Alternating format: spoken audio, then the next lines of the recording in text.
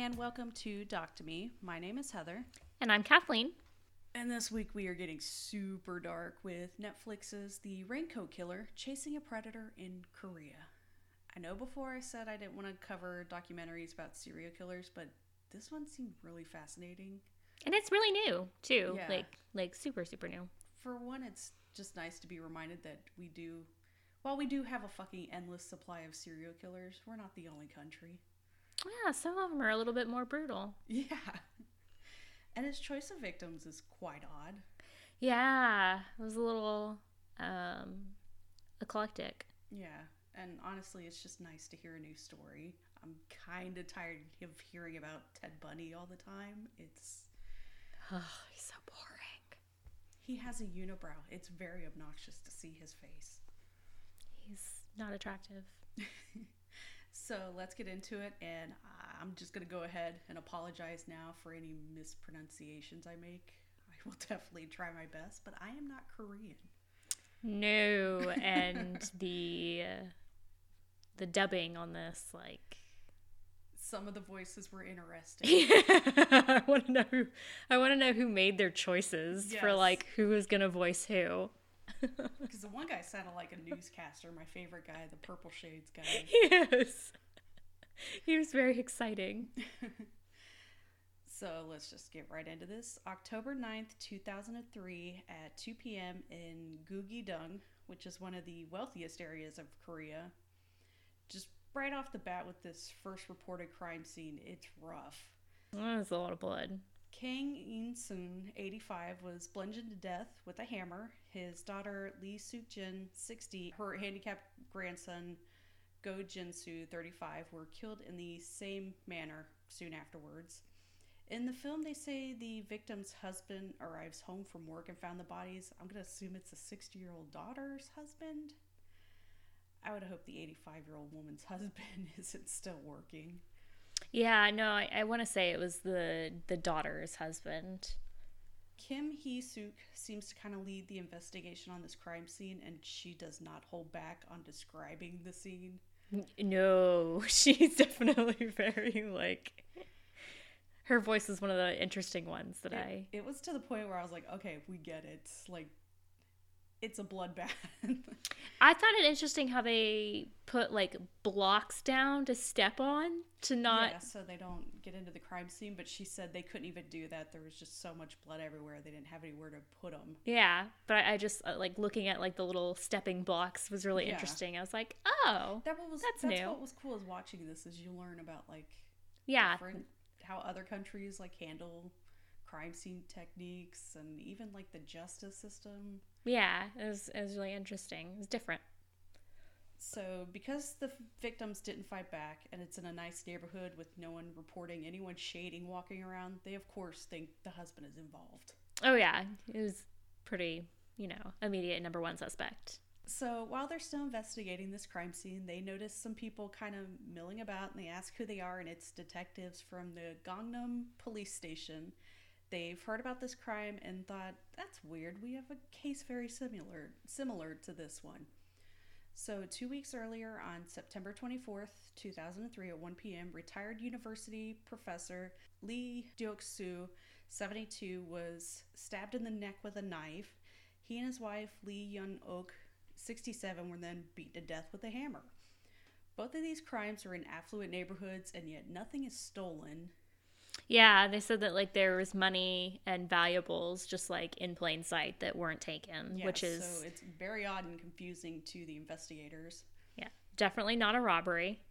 And, yeah, watching how crimes are handled in other countries, we learned that our shitty mistakes aren't just a one-off thing, because Korea also has a policy of different police departments not working together to solve crimes, because everybody wants the credit of solving the crime. Yeah, it's like some kind of weird reward system where, like, you get a pat on the back and, like, a promotion for every crime you solve or something. It's because, they show up to this other crime scene because they're like, well, this looks familiar. And then they're like, no, you go solve your crime. We'll solve ours. Yeah. Jesus. Like, all right. Like, so much for cooperation.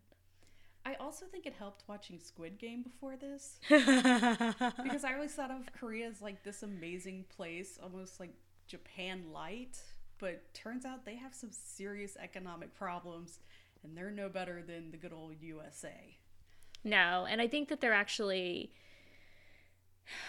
I want to say, like, in some areas, like, they're behind in the times too. Yeah. Like, and they even go over, like, the rich are getting richer, the poor are getting poorer, and we have different crimes here. Sounds familiar. Yeah. But they're more like kidnapping stuff. And for ransom. Yeah. They don't have as much of a murder problem. So that's just to put you where things were during this time in Korea. So the first crime was September 24th, the second crime October 9th, and now the third crime is October 16th. Like, it is just... Bam, bam, bam. Yeah. And even through all of this, it's like 8 months, something like that.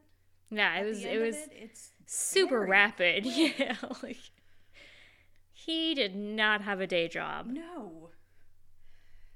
So this third crime is in Gangnam, which is also where the first crime happened, right? Yes. I kind of got confused. So he's just kind of popping around different districts of Seoul.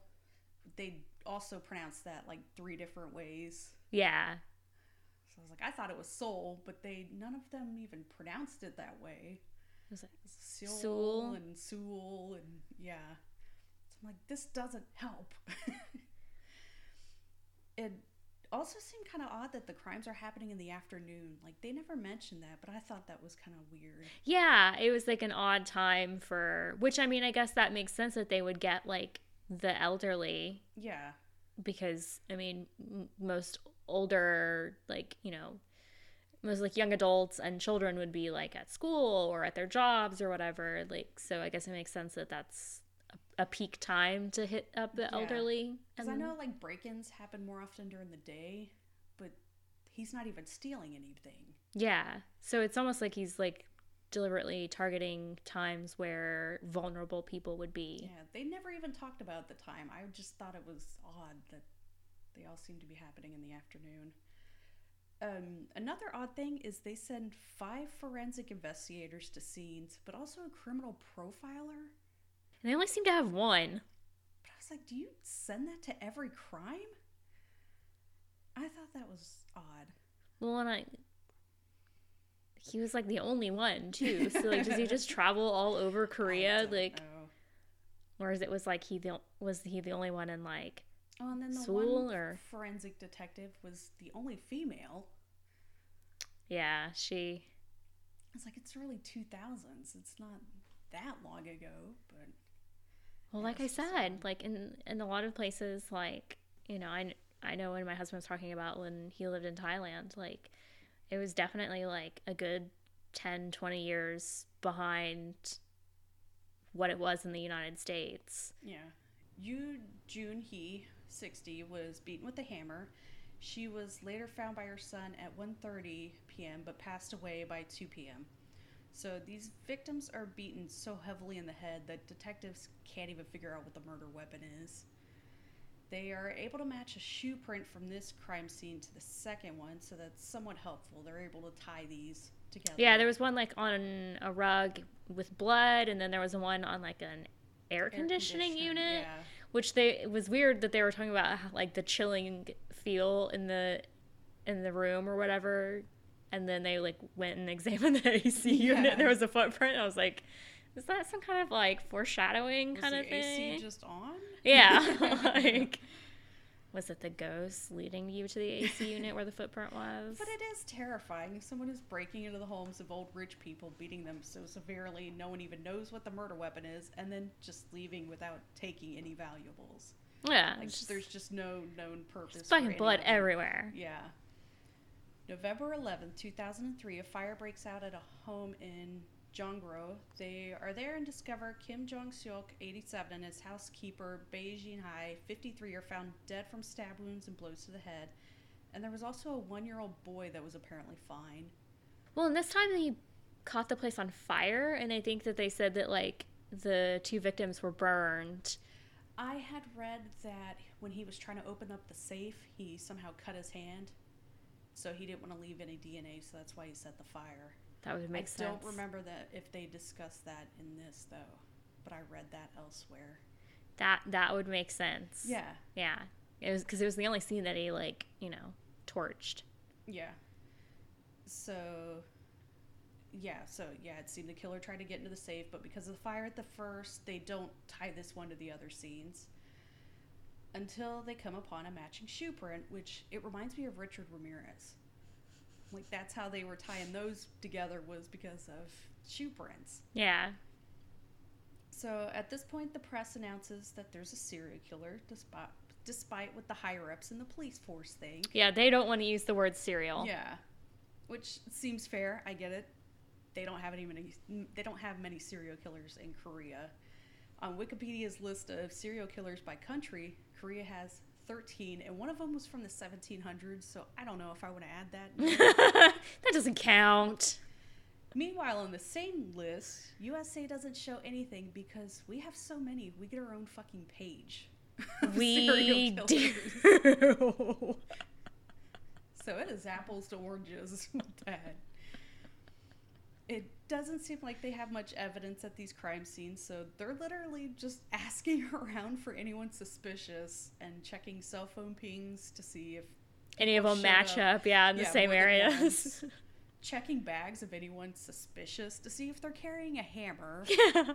Excuse me, I need to check your bag. Like, it's needle in a haystack. But they are able to narrow the shoes down to being Buffalo brand. Go ahead and Google those shoes. They're hideous. I'm sure there's nice, like, work shoe looking, like, loafers or something. But if you Google it, everything that comes up are those, like, giant shoes like the Spice Girls used to wear. I always wanted some of those. Well, now you know. It's Buffalo brand. Oh my god, yes! They're uglier than the Skechers shape-ups. They are. They totally are. But I totally wanted, like, the little shoes like Baby Spice. Yeah. Oh, God. Totally found them. That's what I needed. Thank you. Found my Baby Spice shoes. So it seems that while the higher-ups don't want to admit there's a serial killer, these detectives are really trying to work together to solve this. They seem to be really dedicated to figuring it out to the point... Yeah, that one guy said that his family was bringing him clean underwear. Yeah. He was to the point they're trying to predict where the killer will strike next based on the Korean alphabet. Doesn't help them, but it shows how dedicated they are. And they were, like, camping out in their cars with, like, no AC, just, like, hot, not moving. So the guy who brought up the alphabet thing... What room was he in? There was a weird Egyptian painting on the wall next to him. I had to, like, pause it to be like, what is this? I feel like it was probably his home. I don't know. It was so out of place. So with this last crime, they're able to catch a little bit of a break. A building nearby had cameras that faced part of the road, and they spot a man on the footage.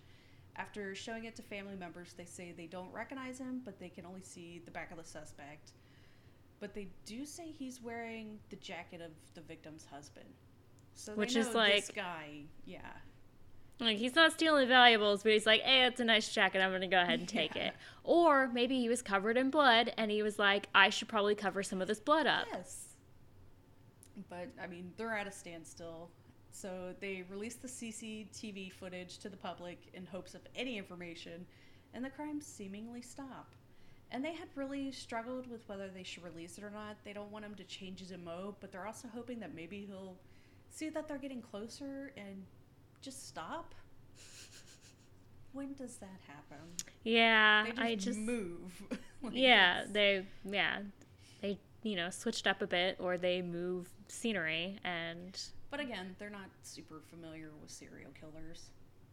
We have an interview with the victim's husband who says his wife suffered brain damage from an attack. Not really given much information about what this crime was. And then we're introduced to Kang Dai-won, who has the coolest fucking glasses I've ever seen. I love this dude. Like when you text me, like I said, Weekend at Bernie's. Yes. He literally, at some points, he looks like he is dead being propped up on camera. But he has the coolest glasses. Well, his whole outfit is just super cool. He's definitely, like, he's top of the tops. Yeah. It's black frames with purple lenses, and you know this dude is just swimming in the ladies. Oh yeah, he gets lots of pussy. And yeah, the fucking guy dubbing him clearly has more experience doing anime than serious documentaries. It is just... He's very excitable. It's a lot. Yeah. He is investigating murders in another region of Seoul. So with these new murders and attacks, it's young women walking alone and being attacked with blunt instruments or being stabbed. Spoiler alert, it's the same guy, but it's just weird how he just completely changes victim type. Well, and he was like, well, you know, at first we were thinking, do we potentially have 2 serial killers right now in Korea? And he's like, but like even in the US, it would be weird to have 2 operating at the same time. And I'm like, that's not true at all. California in the 70s and 80s. Yeah, you got insane. like 15. Yeah. Like 2's nothing, buddy.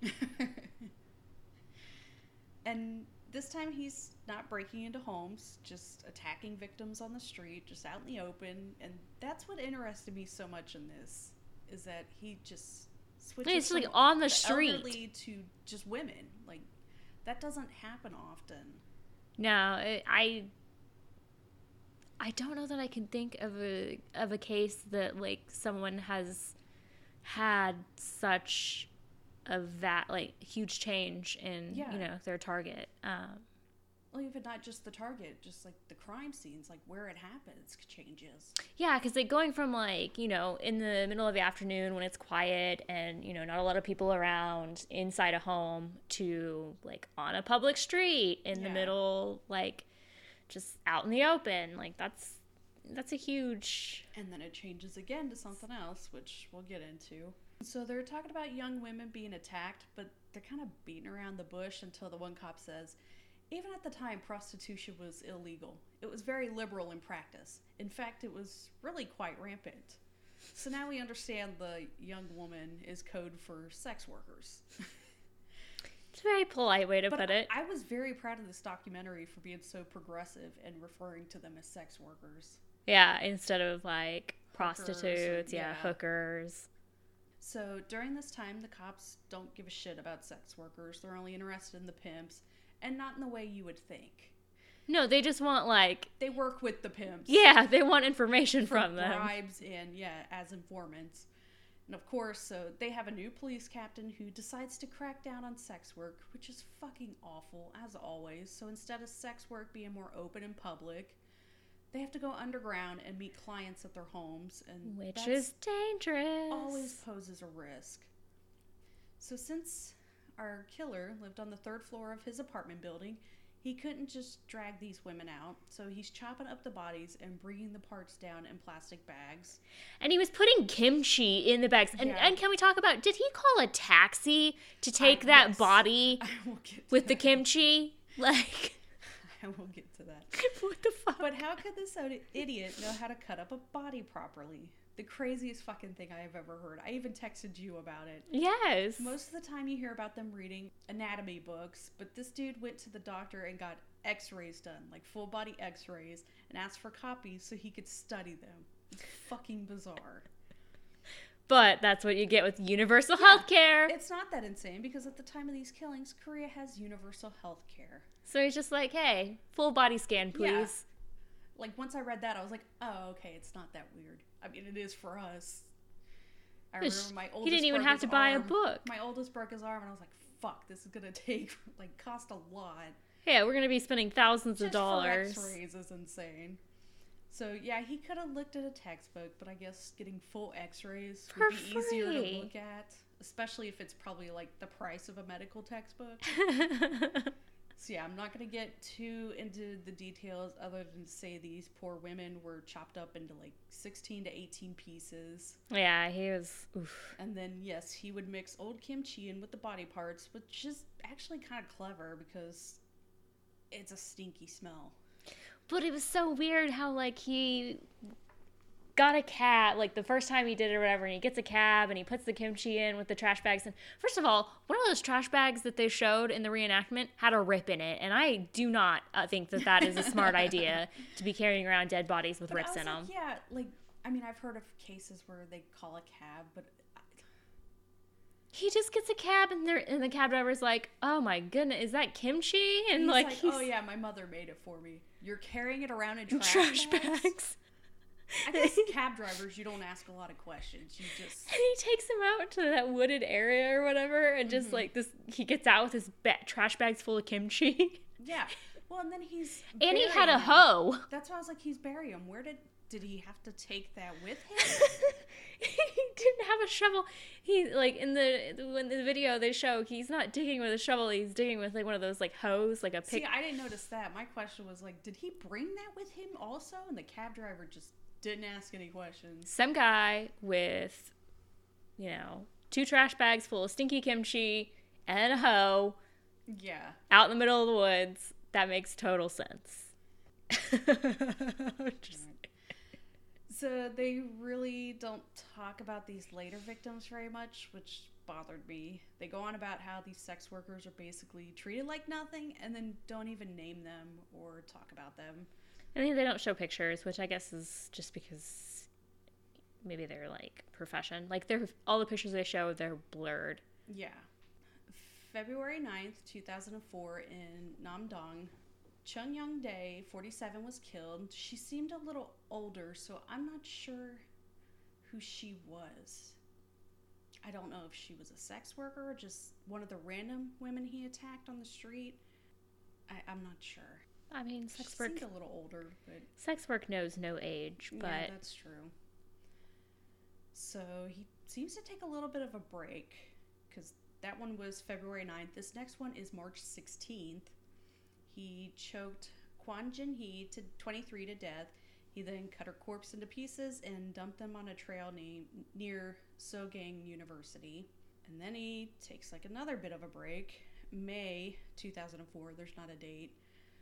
Mopo-gu, he lured 25-year-old Kim Hee-sun to his apartment and bludgeoned her unconscious with his hammer. He then decapitated her in the bathroom, smashed her head, mutilated her body, and buried her remains near Bongwon Temple. And this is what he's going to do with the rest of them, too. Yeah, he kind of like, he finds a pattern that sticks, and he just runs with it. And they said that they picked up quick. Like, he really started going at it. Because this one is just May 2004, and then this next one is May 7th, 2004. And all of these are the same. Mopo-gu. Shinmin A, 33, was killed the same way. June 1st, 2004. Hang Suk-ja, 35. June 9th, 2004. Jang Kwang, 26. June 18th. Kim Ji-ho, 27. June 25th. Woo Koo-yoon, 28. And then July 2nd, Kim Mi-young, 26. July 9th, I think this one and the next one are the ones from that same massage parlor that they talk about later. Yeah. Go Soon-hee, 24. And then July 13th, Im Mi-yeon, 27.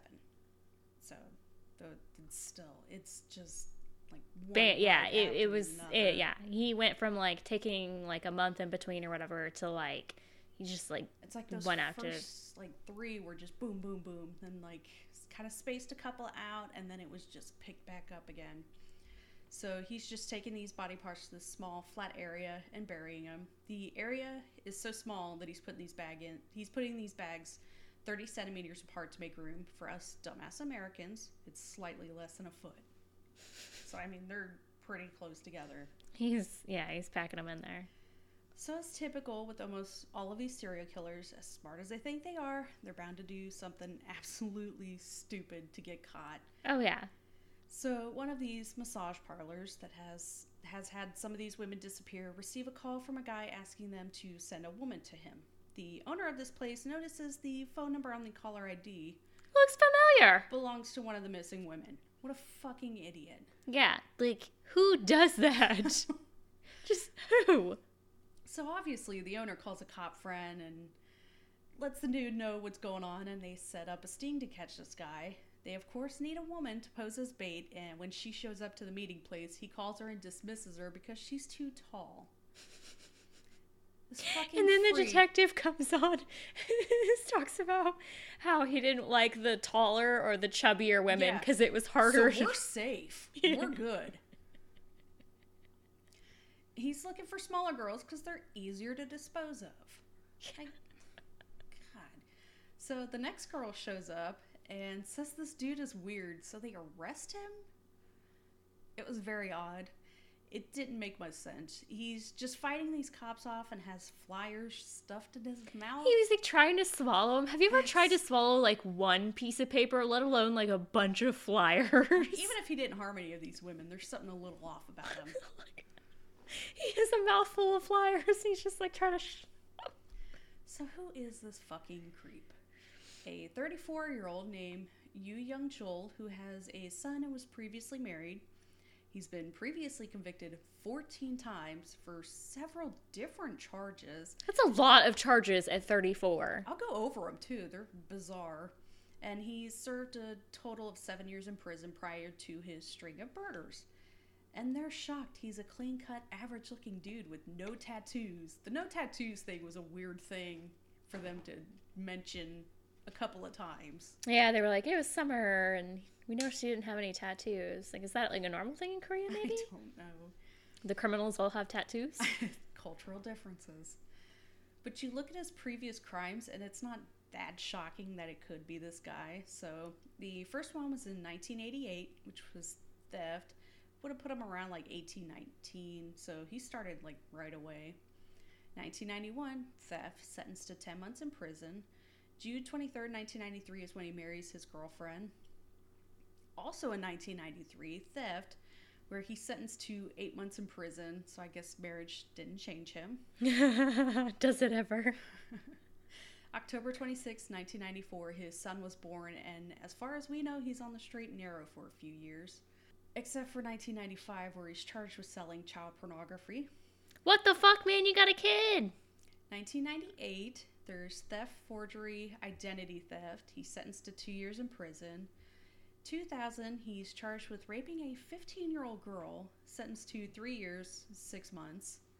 October 27th, 2000, his wife divorces him. Guess she finally took the hints. Seriously. September 11th, 2003, never forget, he is released from prison. And September 24th, 2003 is when he kills the first victims less than 2 weeks after being released from prison. Just Man. no downtime for this guy. Didn't even take a vacation. No. I've also read elsewhere that the cops weren't even the ones who originally caught him in that sting thing. It was eventually the massage parlor owner and employees who captured him, as the lone police officer who arrived in response to the phone call eventually left before you arrived. When you showed up later, he was captured by the workers and detained until another police officer who happened to be nearby responded to the scuffle and arrested him. Good for them, because this man is taking your staff. I guess. Would you- But staff? there's a couple of things where they say something in the documentary, but I read something else elsewhere, and this is one of those.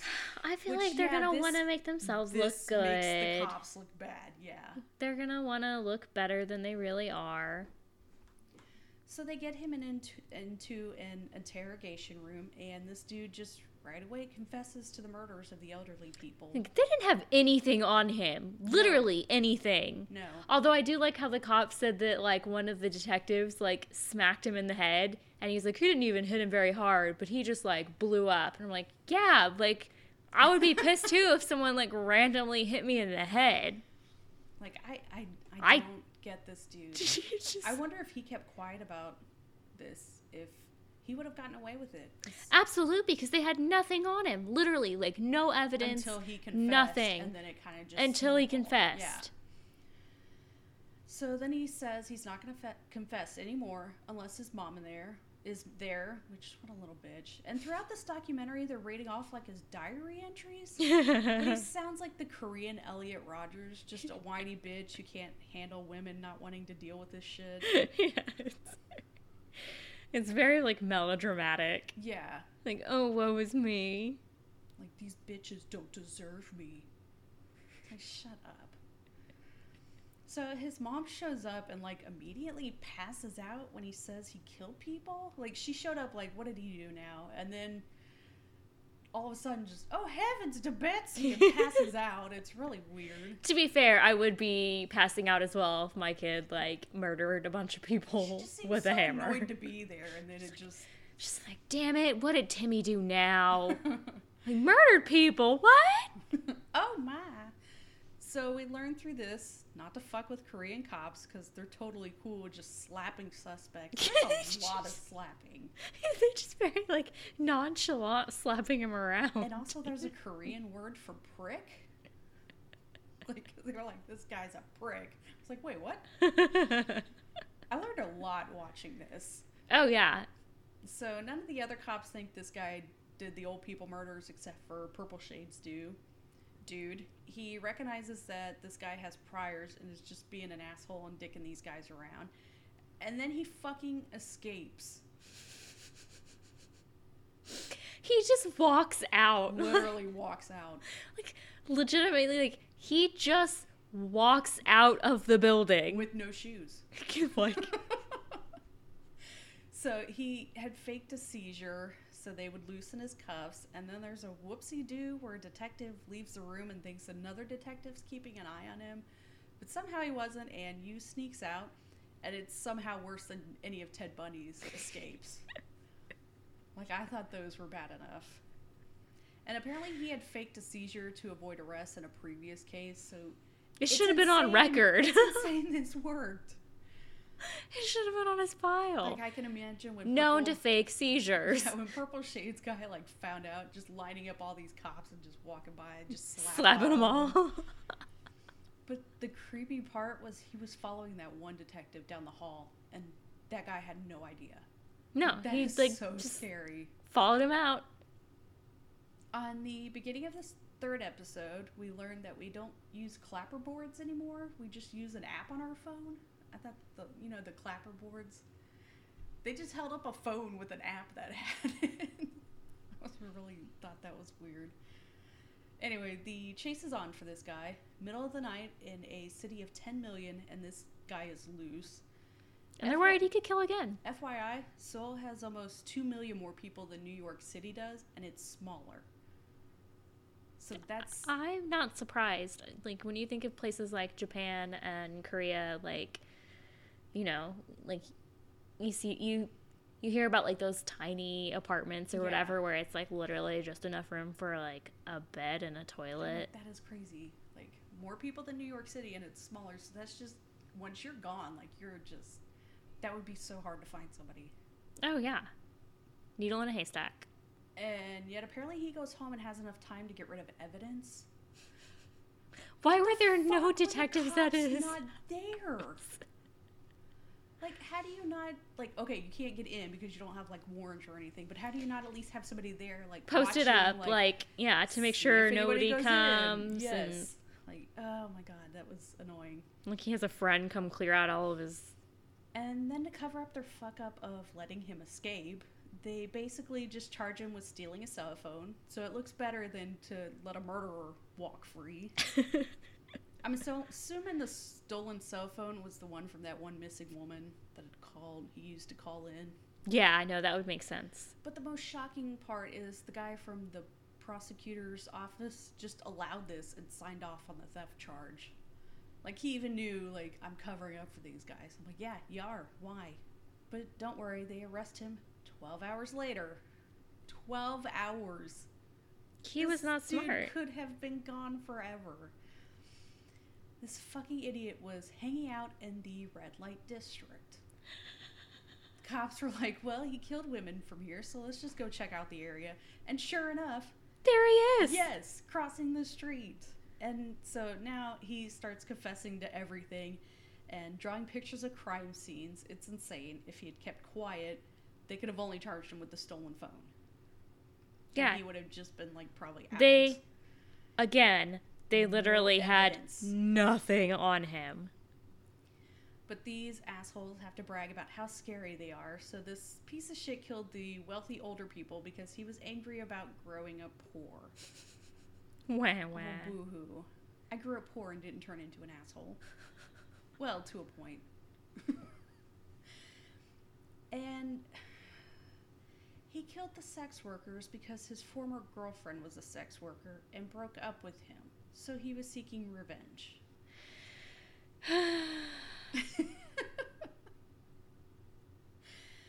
So later on, his quote was, "Women shouldn't be sluts, and the rich should know what they've done." Shut up. Like, he deserved every slap. It's the worst. Like, there's no valid excuse, obviously, but, like, those are the worst, like, fake excuses. Yeah. But he's at least decent enough to tell the cops where the bodies are buried so the women can be returned to their families. But I guess I misspoke. He's not being decent. He's just using it as an excuse to brag some more, is what I feel like. Like, here are the bodies. You can see what I did to these women. You can see how scary and tough I am. Well, and they said that he even, like, knew where he ranked in, like, victim count for serial killers. Which is just... So now we finally get to where the Raincoat Killer nickname came from. And I am not when he was killing them. Really disappointed because there was not a lot of raincoat involved. So Korean law and media protect suspects' names and identity. So when they took him to the area to show where he buried the bodies, they had his face covered with a hat, mask, and raincoat. So there you go. That's all it is. Yeah, it's just like a little yellow raincoat. I thought it was going to be like the Wallace murder or whatever, where, like, they were convinced the husband was naked and put on a raincoat to murder his wife so that he could, like, do it and then get back. And just, you know, like, for the timing of it, because he obviously couldn't show up covered in murder. Yeah. Covered in murder. Definitely could. Covered in blood. I was like, is he killing people in raincoats? Yeah. Is he wearing a raincoat while he murders? Yeah. No. It was like, I thought it was going to be a mix of, like, that Macintosh murder thing. They were very specific. It was a Macintosh raincoat. Or the, I want to say teenagers, but I feel like they were a little bit older than teenagers. The two guys in Russia that were just going around videotaping themselves. Oh, with the hammers? Yes, murdering people with hammers. Like, I felt like it was going to be like a cross of that, and then I was surprised that it was really just like... No murder happened with the raincoat. No raincoat. It's disappointing. Purple Shades talks about how they made him watch them digging up the bodies, but you know he got off on that. Yeah, like, was that punishment? He also mentions about how the bodies were still somewhat fresh because, you forget how quickly all of this goes down. Super fast, yeah. The first of these murders happened May 15th. The last one was July 13th, and he's captured on July 15th. Yeah, so some of these... It's not just bones. No, they're fresh. And again, they don't deal with this sort of thing, so it has to be absolutely horrendous for these cops. Well, and the female investigator was even saying that, like, while she was, like, videoing, she was crying. Yeah. Because it was just so... And shout out to Detective Kim. To ID the bodies, DNA would take at least 15 days. So she went and checked the fingerprints on the bodies. Yeah, and she said that one of them took like 161 attempts. Like, she's really affected by these deaths. But she had them all identified that day. Yeah, she was definitely a boss. She's a saint. So everyone keeps saying that the only thing linking him to all these murders is his confession, which I don't know. He led them to the bodies. Yeah, that's a pretty big giveaway that someone might have had a part in it. His bathroom, where he killed and dismembered the women, fucking glowed like the Griswold's house at Christmas. On the ceiling. And there's body matter still on the bathroom ceiling. Yeah, it was... He did it. Yeah. He also told them where the murder weapon was, which was a terrifying sledgehammer that he had modified so it had a short handle on it. Jesus. And I love that the neighbors noticed something was up because their shared water bill had shot up from him, like, washing all the blood away. I'd be so pissy if I had a shared water bill with all my neighbors. But this evidence is not nothing. You can't just ignore the state of that bathroom. No, literally, there was skin on the ceiling of his bathroom. Like, that screams murderer. So, checking the sledgehammer for DNA ties him to yet another murder. This would have been the 7th one on his list. April 14th in Mapugu, An Jai-sun, 44, was a vendor. According to this film, this is another one where there's 2 different stories. But according to the film, he was killed because he was questioning Yu's fake police badge. The police badge is never brought up anywhere else. Yeah, I didn't hear anything about that. So I've read in other places that the vendor scammed Yu by giving him fake Viagra pills. I assume it's like the dick pills, like at bodegas. I don't know. He was wrestled into his own van, handcuffed, and murdered. Yu sawed off the victim's hands and disposed of them in a plastic bag. He then set the van on fire. So this murder never would have been solved without the weapon because it's during the spree of the women. Yeah, it didn't really fit. So they sort of skim over the courtroom stuff. So let's go over that a little. Oh my god, this guy is insane. So Yu first appeared in court on September 6, 2004, refusing to defend himself, declaring his intention to boycott the remainder of the trial, and then apologize to the victims. He boasted that he had no intention of stopping. When he was forced to return 2 weeks later, he lunged at the 3 presiding judges. That's not suspicious. He refused to appear at the next court session on October 4th after attempting suicide the night before. And he again disrupted a hearing 3 weeks later when he tried to attack a spectator who had cursed him, which ended with Yu signing a statement that he would not cause further commotion. And we're just supposed to believe that? Yeah.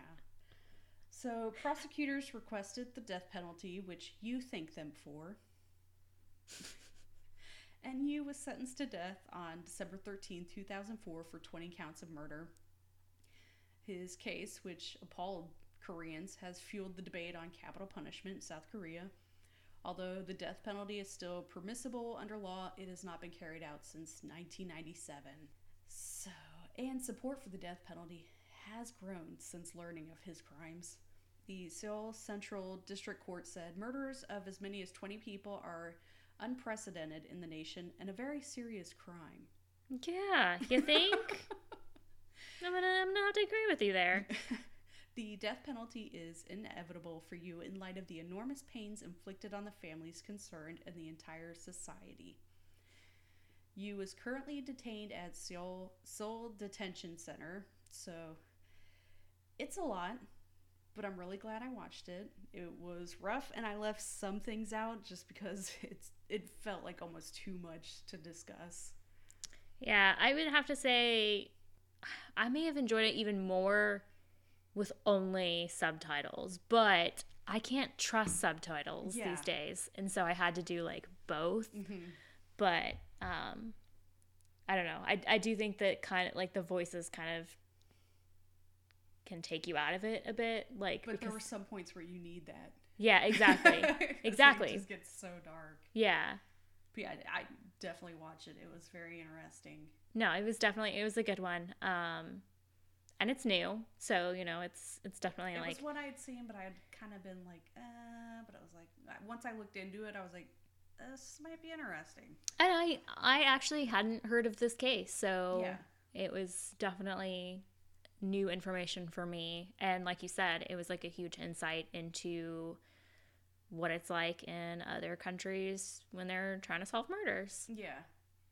So I think next week I mentioned going over that Lorena Bobbitt documentary. I could use a good dick cut off. Yeah, we can rip on that cop who didn't want to touch a severed dick. Before it just makes me laugh. We could basically like, it'd be pretty gay to touch a dick. No homo, okay? Yeah, I think there's exceptions. We could use something a little lighthearted. And... well, I mean, just the beginning of that is lighthearted. Yeah. I mean, but we could stand to talk about a little justified dick chopping. Because this is something that happened when we were growing up. Yeah, Like, I remember this. I remember that being like, what was this? A wiener whack? A wiener whack? Do you remember this? Yes. Like, growing up, it was such a joke, and then once you, like, read into it, it's like, oh, no. Yeah, we were too young to know, like, the real story, Yeah. but we definitely weren't too young to make jokes about it. No. All right, so we'll be back for next week. Bye-bye. Bye. Thank you for listening to Doc to Me. The opening music is by Twisterium. For comments or suggestions, we can be reached by email at doctomepod@gmail.com. Find us on Twitter at doctomepod and find a link to our Facebook group in the show notes. Thank you.